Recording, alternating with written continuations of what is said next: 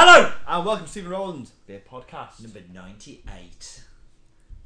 We're approaching 100! triple figures. Wow.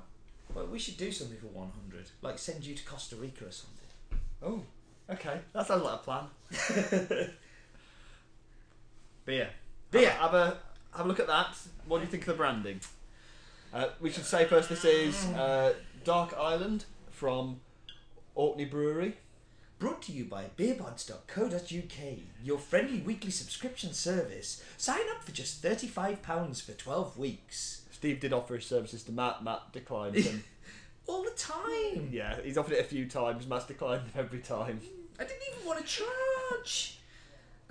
Okay, so we have horrible branding. I'm sorry. It's horrible branding. So the first thing I did when I picked it up, I looked at the back. Dark Island is an iconic beer, a standard bearer for traditional Scottish ales. In cask, this beer has twice won Camera's Champion Beer of Scotland in 1803 and 1692. Like, who knows? This is the best bit.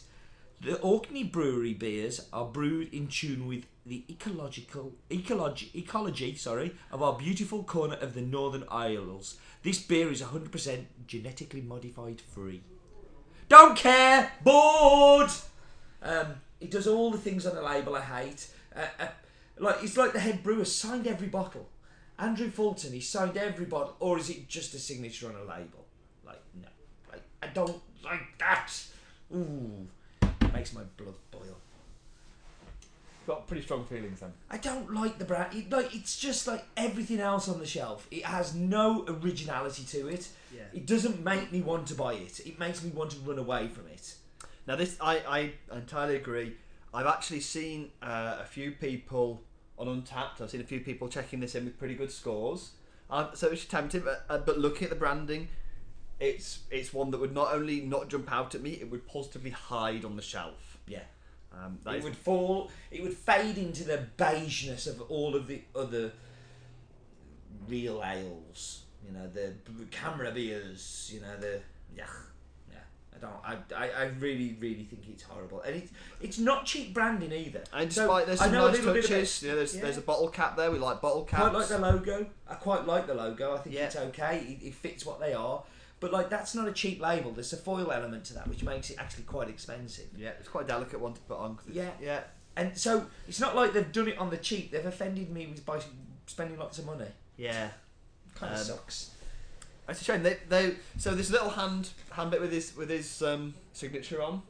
They've got a Dark Island Reserve, which is a barrel aged in Highland Park barrels and is stronger.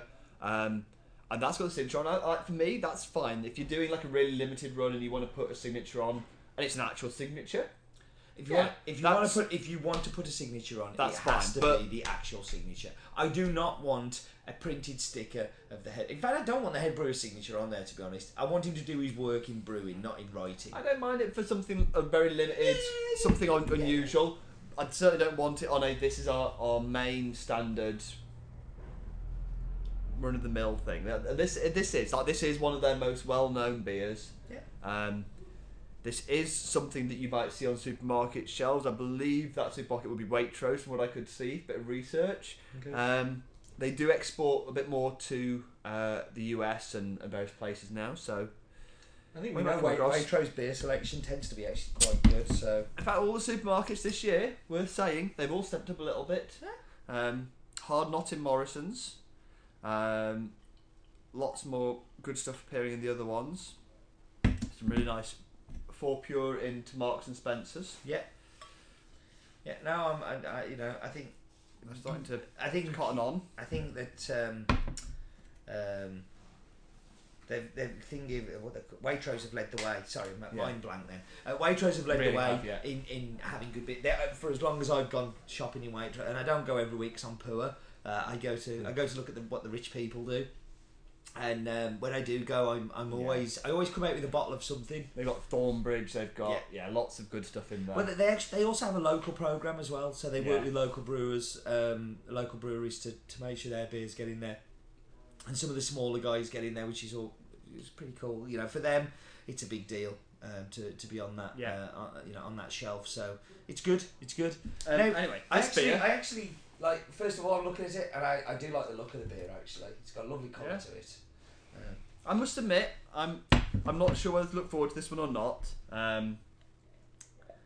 So let's talk a bit about Orkney quickly. They are based in the old schoolhouse in, apologies for pronunciation here, Quayloo on Orkney. Yeah. Which is near the kind of northwest corner of the island. They were founded in 1988. They merged with Atlas Brewing, who are based in Kinloch Leven, so further onto the mainland and south, in 2004. Then, basically in 2006, they were taken over by Sinclair Brewing.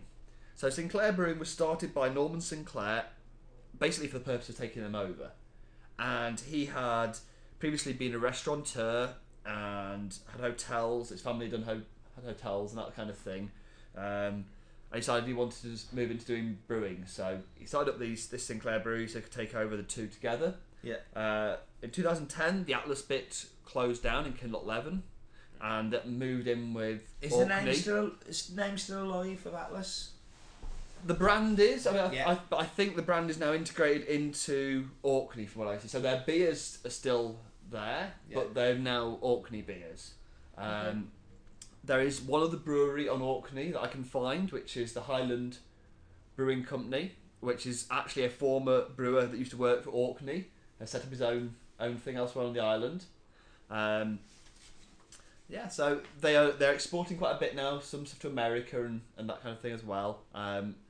They've been focusing a bit on export and getting themselves abroad and into new markets. I haven't actually heard that much about them. I have seen a few people drinking this. That's kind of about it. I must admit, it's a new one on me. I've not heard of the brewery, but then I probably wouldn't, because I'd see the branding and just ignore it, walk past it, think that it was, something that I wouldn't really want to drink. Okay. But it's the first time I'm trying them. So the malts for this are chocolate, crystal, and unmalted wheat. So a fairly straightforward bill. And the hops are First Gold and Goldings. That's all very traditional, straightforward. To be fair, what it should be. It's described as a dark beer rather than anything else. I think that fits too. Yeah. I kind of like that description. It's not. It's not. It doesn't fit into any other category. So it's not. It's not a stout. Too light. It's not a. It's not a bitter. It's too dark. Yeah. It fits nicely in that malt. And you know what? Like, what's in the bottle is actually better than what's on the outside of the bottle, because it's not a bad beer. Like, it told me what it was going to be, and I think it's pretty much delivered what it's going to be. It said it's a dark beer. It's 4.7%, which is probably just right for this kind of beer. Yeah. They probably think it's a bit heavy, a bit high on the alcohol, but they're pushing their boundaries. But I think it's perfect for this kind of beer. It reminds me an awful lot of like a solid mild, But kind of. for me, it feels like it should be higher percentage. Yeah. Like I take a sip and I get all that booze and that dried fruit and stuff, and I think, oh, this has got to be like 6-7%, but it's actually quite light in the mouth. Yeah. No, and it sits quite nicely. I think it's not overpowering in any way. It's quite nicely balanced. It's very drinkable. I mean, I could sit there, and again, we haven't used it for a while. Let's dust it off and get the Witherspoons rating out. But if I got this in Witherspoons, I wouldn't be massively surprised. I wouldn't be massively disappointed either. I'd be like, it's a good beer. It's all right. I like that. I think that's solid. Now, the ultimate test is, would I go and pick one up off the shelf? Would I remember that I like this beer and pick it up off the shelf? And it probably wouldn't go that far. Yeah.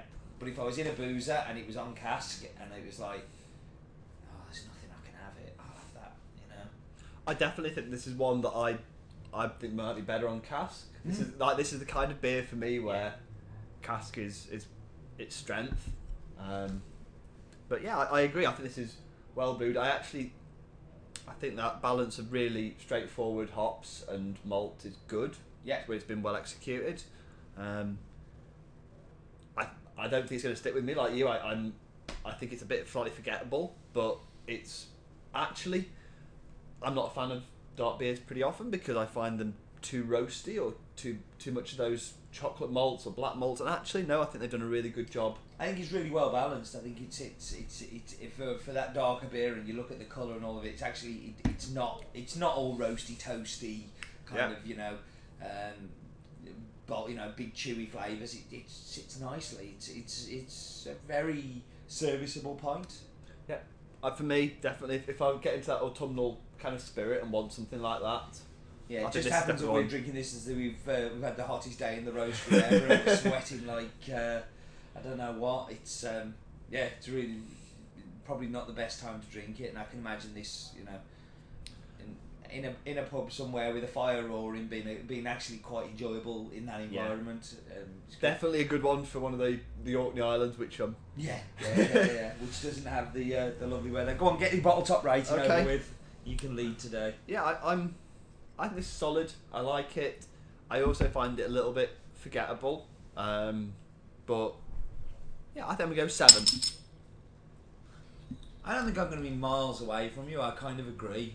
I think 7 might be a little high, because 7 means I'd probably I'd have it again, and I'd only have this again if I saw it on draft. I wouldn't have it again if I saw the bottle. I definitely wouldn't reach for it that way. So I'm going to go 6.5, just because. And also, they lost a point for their branding, because their branding sucks.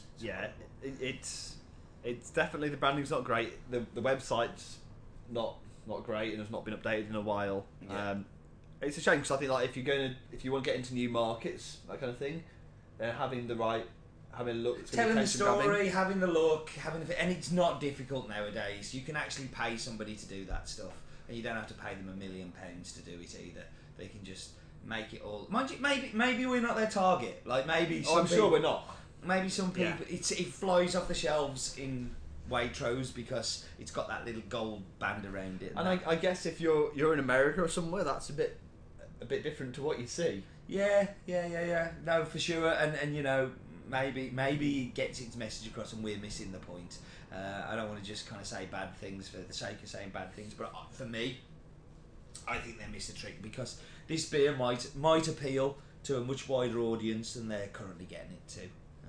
I think they're aiming at that generic market where I think the beer is actually interesting enough to be aimed at a more connoisseur market that are going to appreciate it a little bit.